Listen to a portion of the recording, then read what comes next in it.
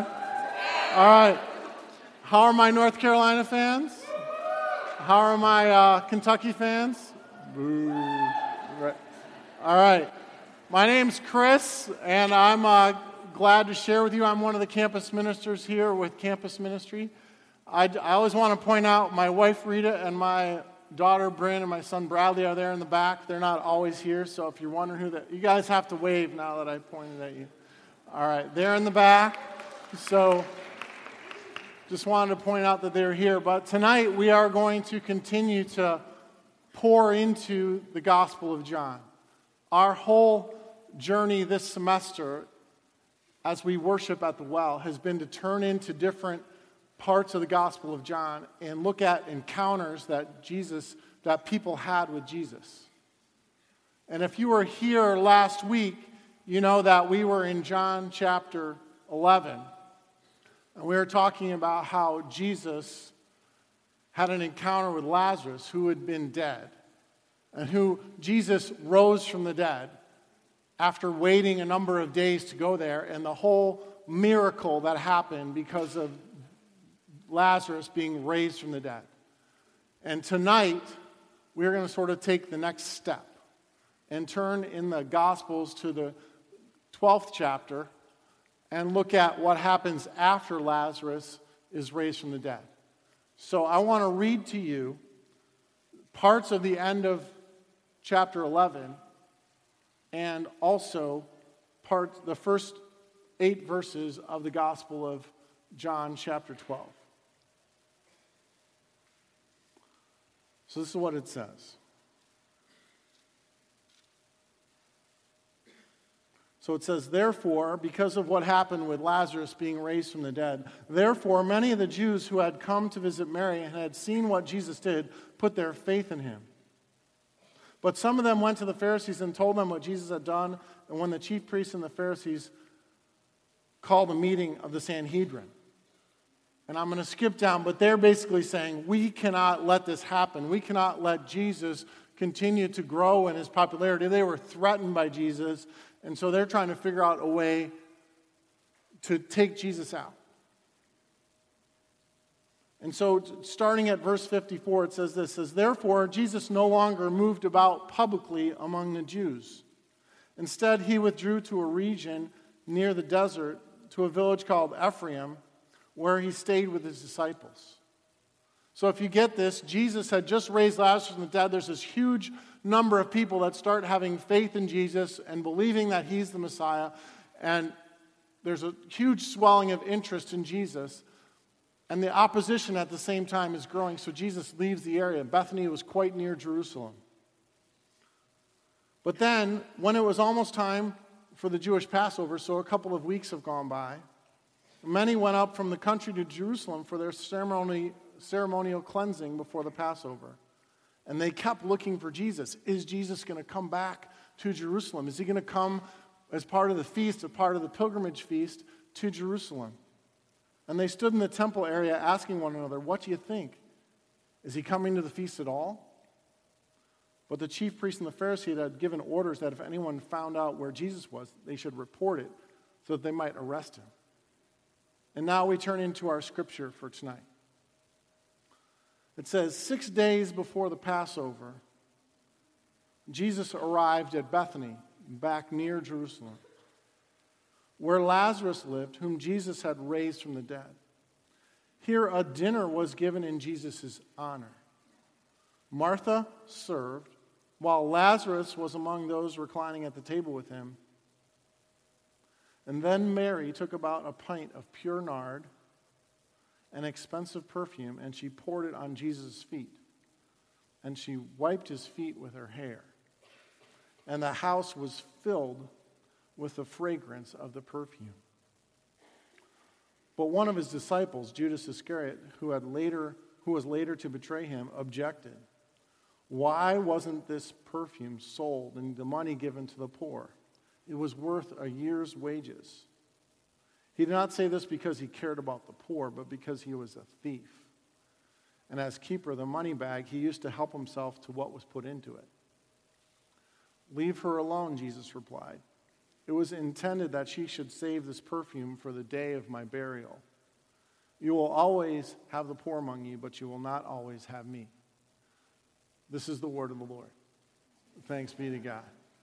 All right, as we get going tonight, as we turn into this scripture, I want to suggest to you that this beautiful moment with Mary and with Martha and Lazarus at this private party is a little bit of a picture of worship for us. That somehow in this encounter, especially with Mary, we can learn some things about what worship is and how we might respond to Jesus and what he's doing in our lives. And as we get started, I just want to ask you to claim this question and turn to somebody next to you and just answer this. It's a real simple question. What is one of your favorite smells from your childhood or from right now? What's one smell that you love? And turn to somebody next to you and say, share that with somebody. What's one smell that you love? Campfire. Campfire. Right.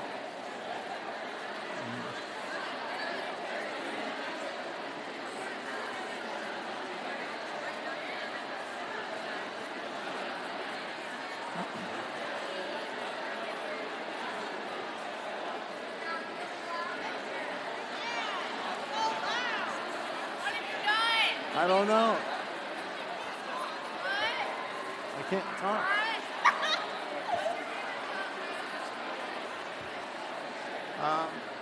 Probably like Patrick, campfire.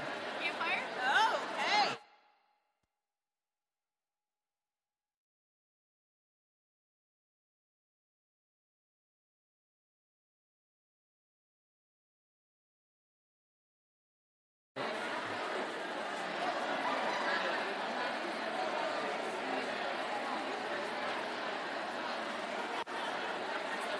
All right, I think you guys are good. All right, so you guys you did well with that. There's a lot of energy in here. Somebody shout out one of your favorite smells. Campfire. One at a time. All right. I heard campfire. Barbecue. What? All right, we have bacon. All right. What did you say? Laundry. Clean laundry? All right. All right. Anybody else have a good one? One. Who? Louder. Coffee. All right, there we go. All right. Well, so I can't help when I read this passage to think about the whole idea of the smell going on in this passage. And so as we get going, I want you to think about what would it smelled like as this was happening at this private party for Jesus. So I want to set it up a little bit.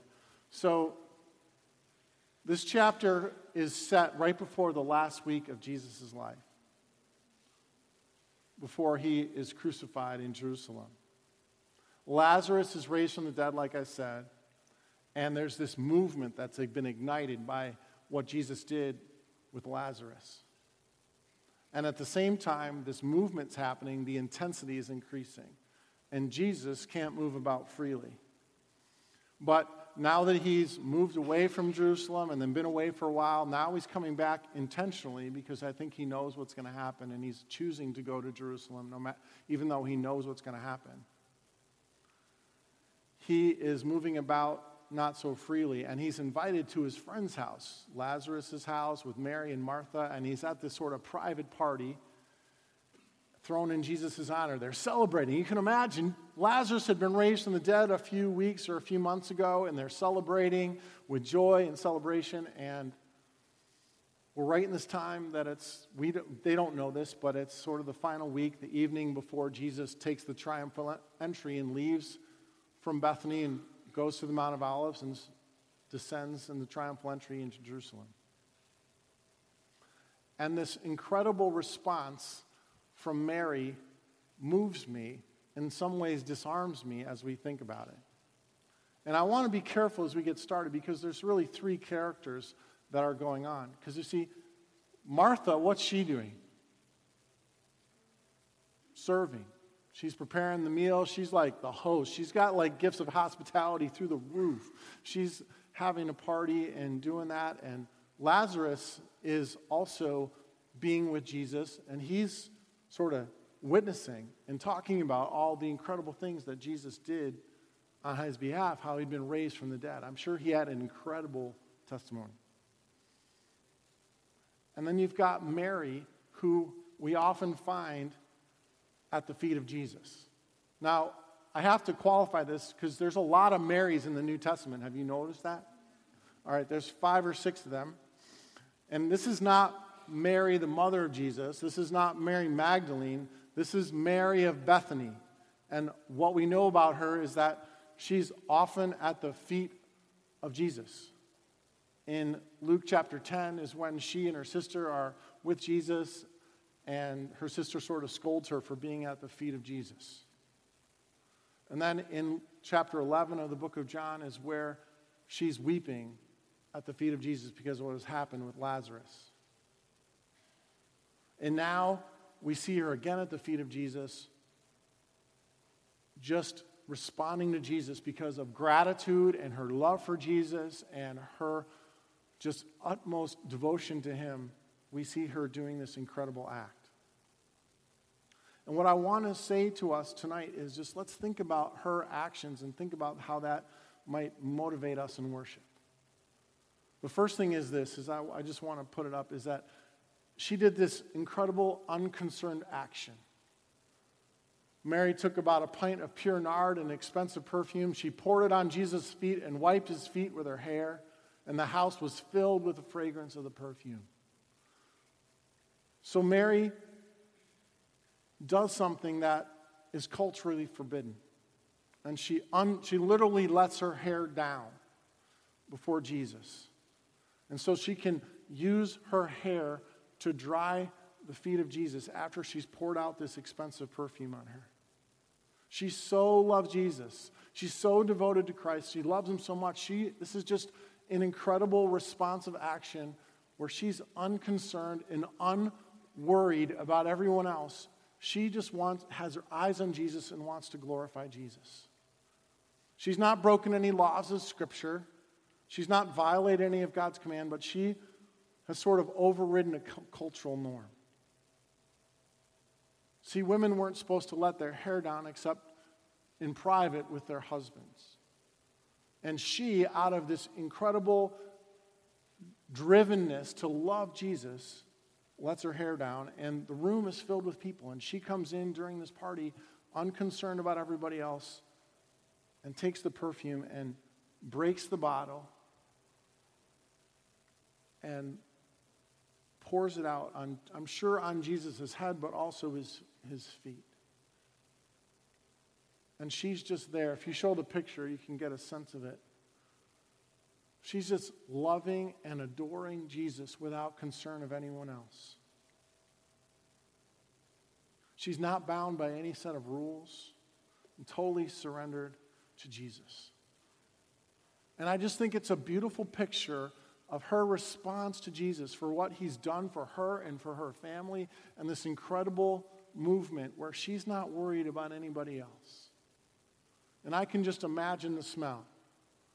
Now, something you have to know about me, some of you may have heard this story before, I've had the chance to preach on this a couple of times, is my house with Rita, when I married her, her mom had some very significant, my wife Rita, when I married her, her mom had some significant environmental and chemical allergies, which she still deals with this today. But she almost died from exposure to chemicals and different things. So she lives a chemical-free, fragrance-free existence.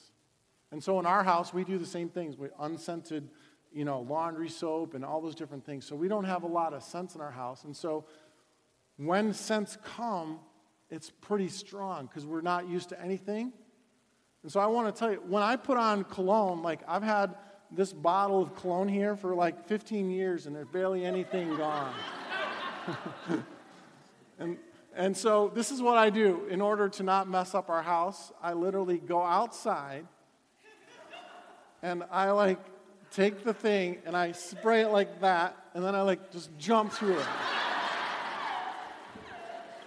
And then if I'm feeling a little stronger, then I spray it on a Q-tip and I just dab it right here and here.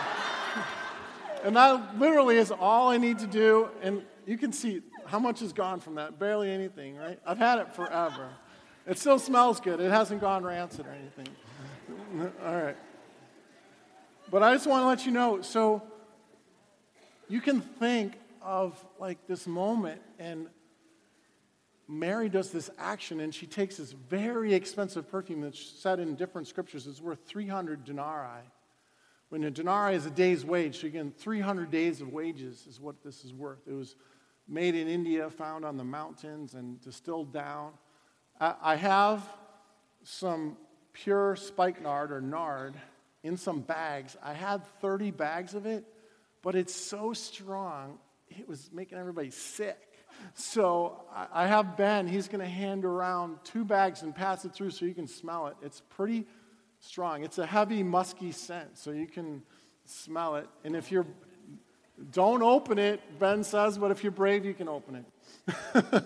Just pass it through and you can smell it. Just smell it. So you guys can pass it through and be distracted while I'm preaching. But what I want to challenge you on tonight is this, as we keep going. It's not going to make you blow up or anything. All right, so where we're at is this. One of the things that we want to, one of the things I want you to think about is, what does worship mean to you? And that when we come to worship, one of the things I think that we can think about is, what am I thinking about while I'm at worship? Am I thinking about all the things that I have to do? Am I thinking about who else is in the room?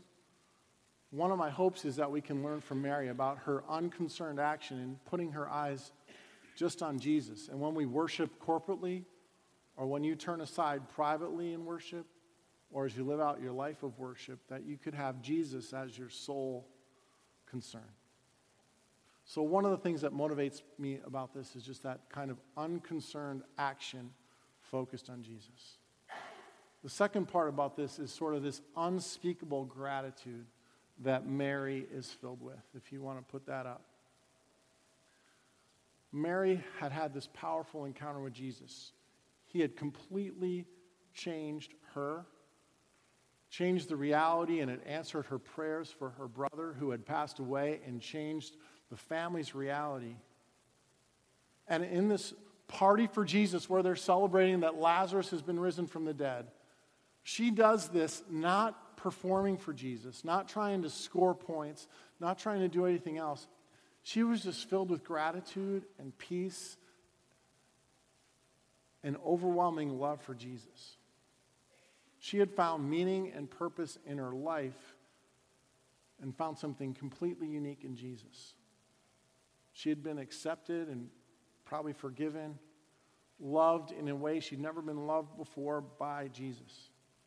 And what I want to challenge you about as we look at this as an example of worship tonight is, our worship needs to be born out of the same kind of gratitude like Mary's was. If you put up that definition of worship, the best one that I know of from Louis Giglio in a book called The Air I Breathe, is first and foremost, worship is our response to what God has done in Jesus Christ and what he's done for us by his death and by his resurrection. Worship is a response. It's not earning points. It's not doing anything else. It's a response, both personal and corporate, to God for who he is and for what he has done, expressed in and by the things that we say and the way that we live.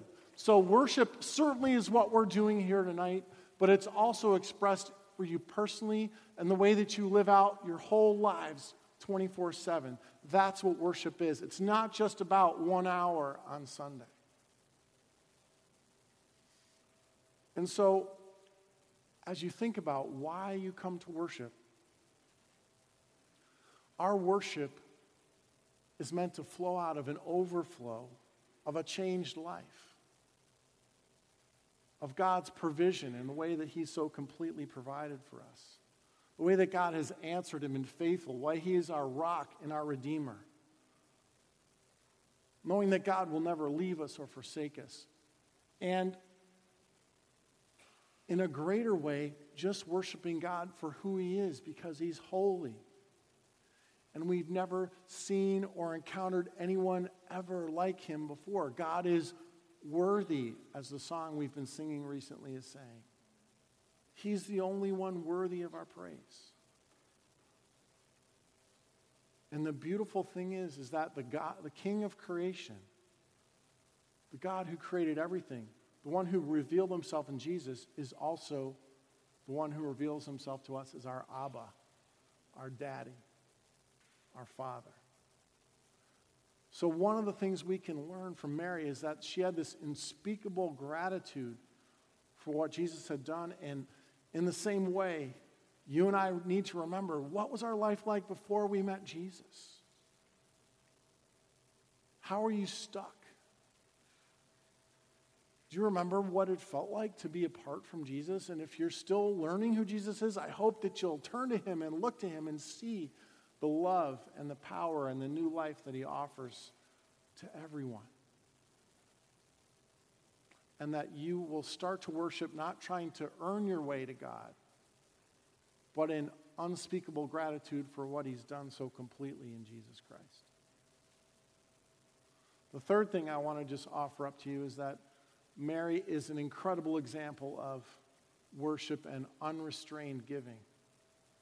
I said already that perfume was worth 300 denarii, or almost a year's wages. It was an expensive perfume of nard. Most scholars believe the jar contained an expensive perfume made from balsam and spikenard. She pours this expensive liquid on Him. Mary again sits at the feet of Jesus. It was customary to receive a refreshing foot bath from a visitor who made a long journey. But Mary goes way beyond that, anointing Jesus' feet with perfume and wiping them with her hair. Her behavior is an act of love, sacrificial, self-giving love.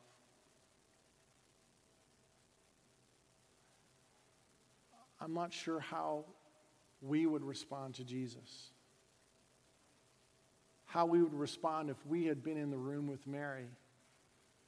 But one of the things I know is that I think after Mary would have so completely poured out the perfume and wiped Jesus' feet with her hair, the proper response probably would have been silence, just to let the moment stand on its own. But then there comes this challenge from Judas. The first words Judas ever speaks in the scriptures are these words. This is what he says. But one of his disciples, Judas Iscariot, who was later to betray him, objected. Why wasn't this perfume sold and the money given to the poor? It was worth a year's wages. But then we get a little editorial about what's really going on. He did not say this because he cared about the poor, but because he was a thief, and as keeper of the money bag, he used to help himself to what was put into it.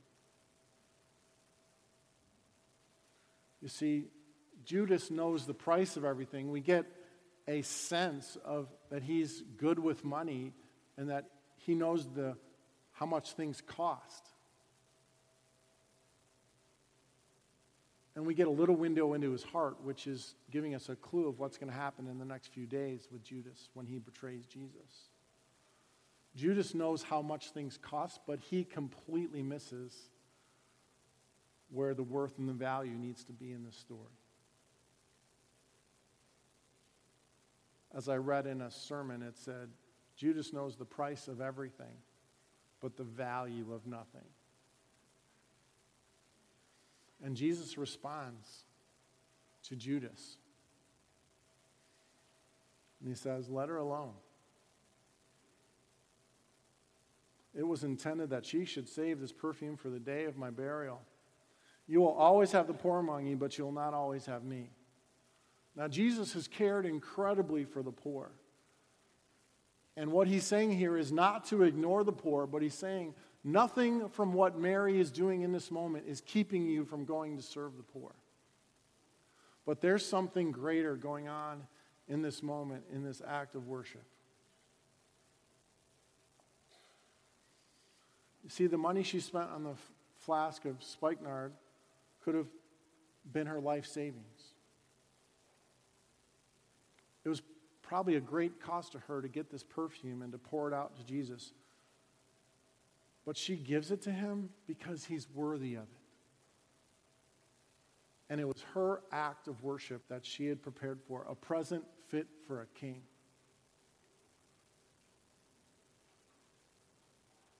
And in the same way, we worship the King. And as we respond to Christ's love for us and his work in us,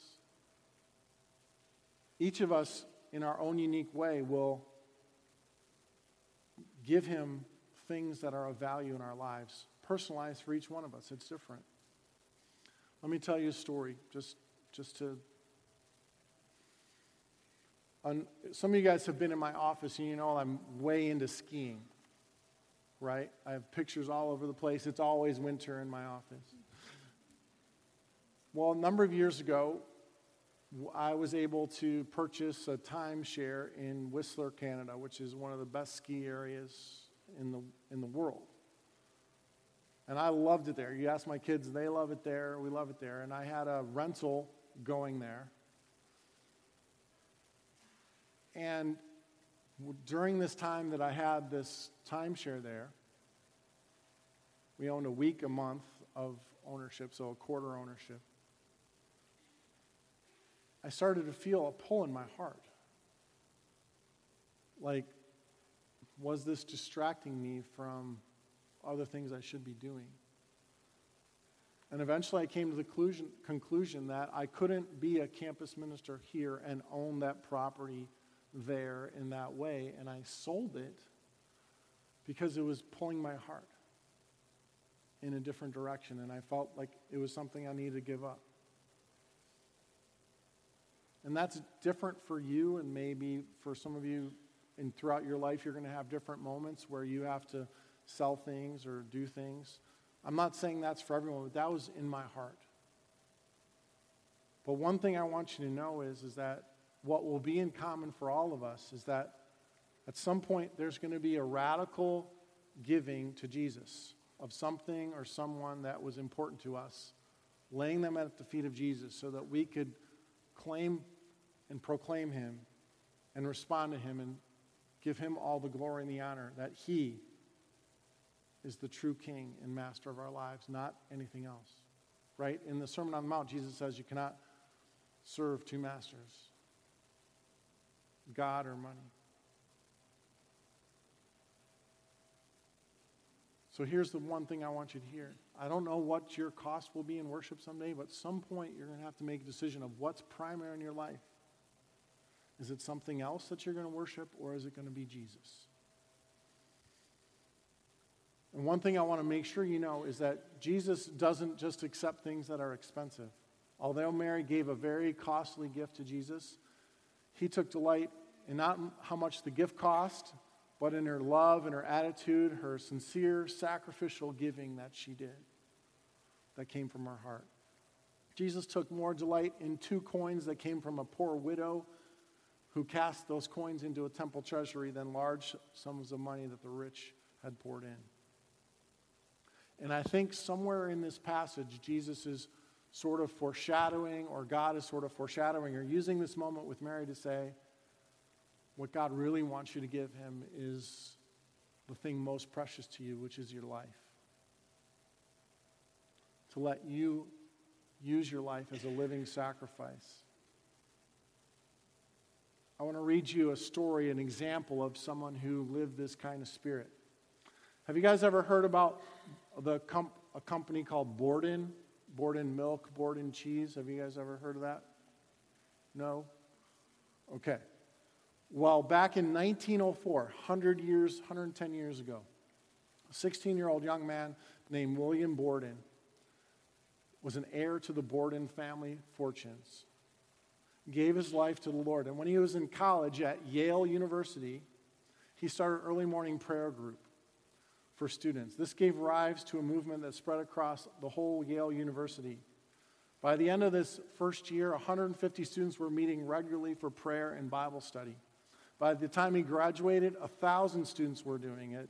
And Borden also started an outreach ministry to rescue men struggling with addictions and alcoholism from the streets and to rehabilitate them. After doing graduate studies at Princeton Seminary, Borden left the U.S. to be a missionary to China. But he never reached his destination. On the way there, he contracted spinal meningitis, and he died. In the Bible he left behind, his personal Bible, he had written these words. One he wrote early on in his life. He said, "No reserves," which meant he was all out. He was not going to claim anything of his family heritage. I'm going to follow Jesus with no reserves. Later on, I think when he was struggling with some of the different challenges and the sickness, he wrote, "No retreats. I'm not going back." And when his family was returned his Bible, they had realized that right before he had died, he'd written "no regrets." So do you think his life was a waste? Not in God's plan, it wasn't. Long after his death, the impact of Borden's life continued to be felt as other young men and women gave their lives to serve the Lord. And many, many people's lives were changed, and people were saved by Jesus Christ because of his life. So I have a simple question for us in that same spirit. No reserves, no retreats, no regrets, to learn from him. If you want to search on Google, there's a lot of cool stuff about him. Here's my question for you. What can you bring, big or small, simple or valuable, that God can use? What can you bring to release at the feet of Jesus? Because now is the time, right now, when you're in college, for you to say, hey, I'm going to take the flask of my life and I'm going to pour it out before Jesus. Can you think about that? I know you guys have lots of dreams and plans, but is Jesus primary and your motivation to worship and serve him primary in your life? And here's where I want to sort of conclude. The last thing about Mary's worship was that she had done all those things I spoke about, but she had no idea of the impact. She had an unknown impact when this was going on. It says, "Leave her alone," Jesus replied. "It was intended that she should save this perfume for the day of my burial." You see, like I said in the beginning, it's getting close towards the end of Jesus' life. And I think Mary saw something coming. And anointing Jesus' feet points to something that's going to come. That in the next chapter, he washes the feet of disciples as an example of his humble service. And that Jesus, in the same way, will pour out his life as a very expensive gift for the sin of humanity. His gift wasn't just for the disciples, it wasn't just for Mary, it was for everyone. And there's also, as Jesus is getting anointed by Mary, there's sort of a prophetic statement or a prophetic act in what she's doing. Because the word Messiah in Hebrew literally means anointed one.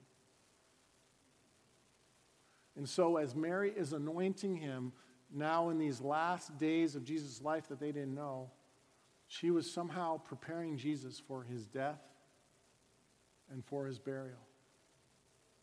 And you can imagine, as strong as that scent was that I handed around just now, you can imagine if she poured out like 12 ounces of that on Jesus and wiped all over, it would have been a strong smell. And you can imagine through the week of what happened with Jesus, maybe occasionally he smelled that smell and was reminded of her love and her encouragement and her passion for him.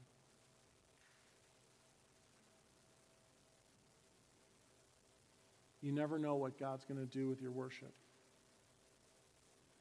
It says in the Mark account of this passage, it says, Truly I tell you, wherever the good news is proclaimed in the whole world, what she has done will be told in remembrance of her.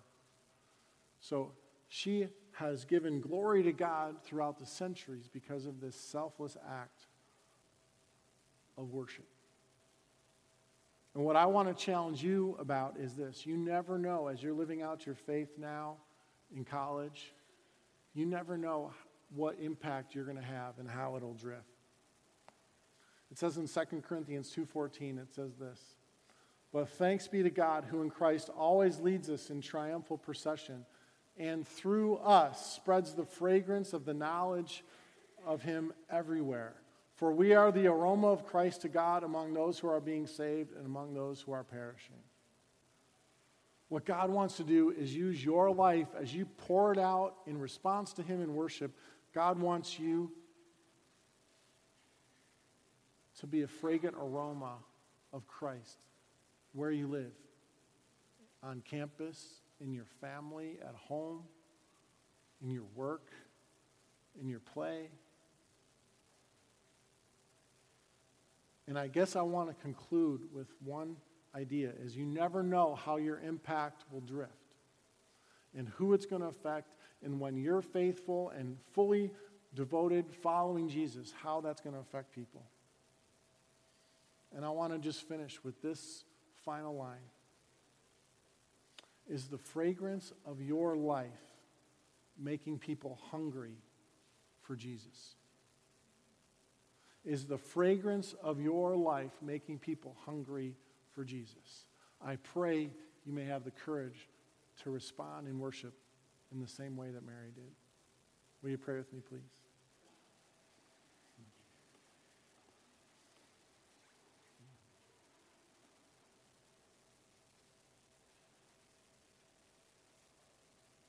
Father and Son and Holy Spirit, I pray that through the lives of these students, that a sweet fragrance of Christ would go out throughout this campus and to the ends of the earth,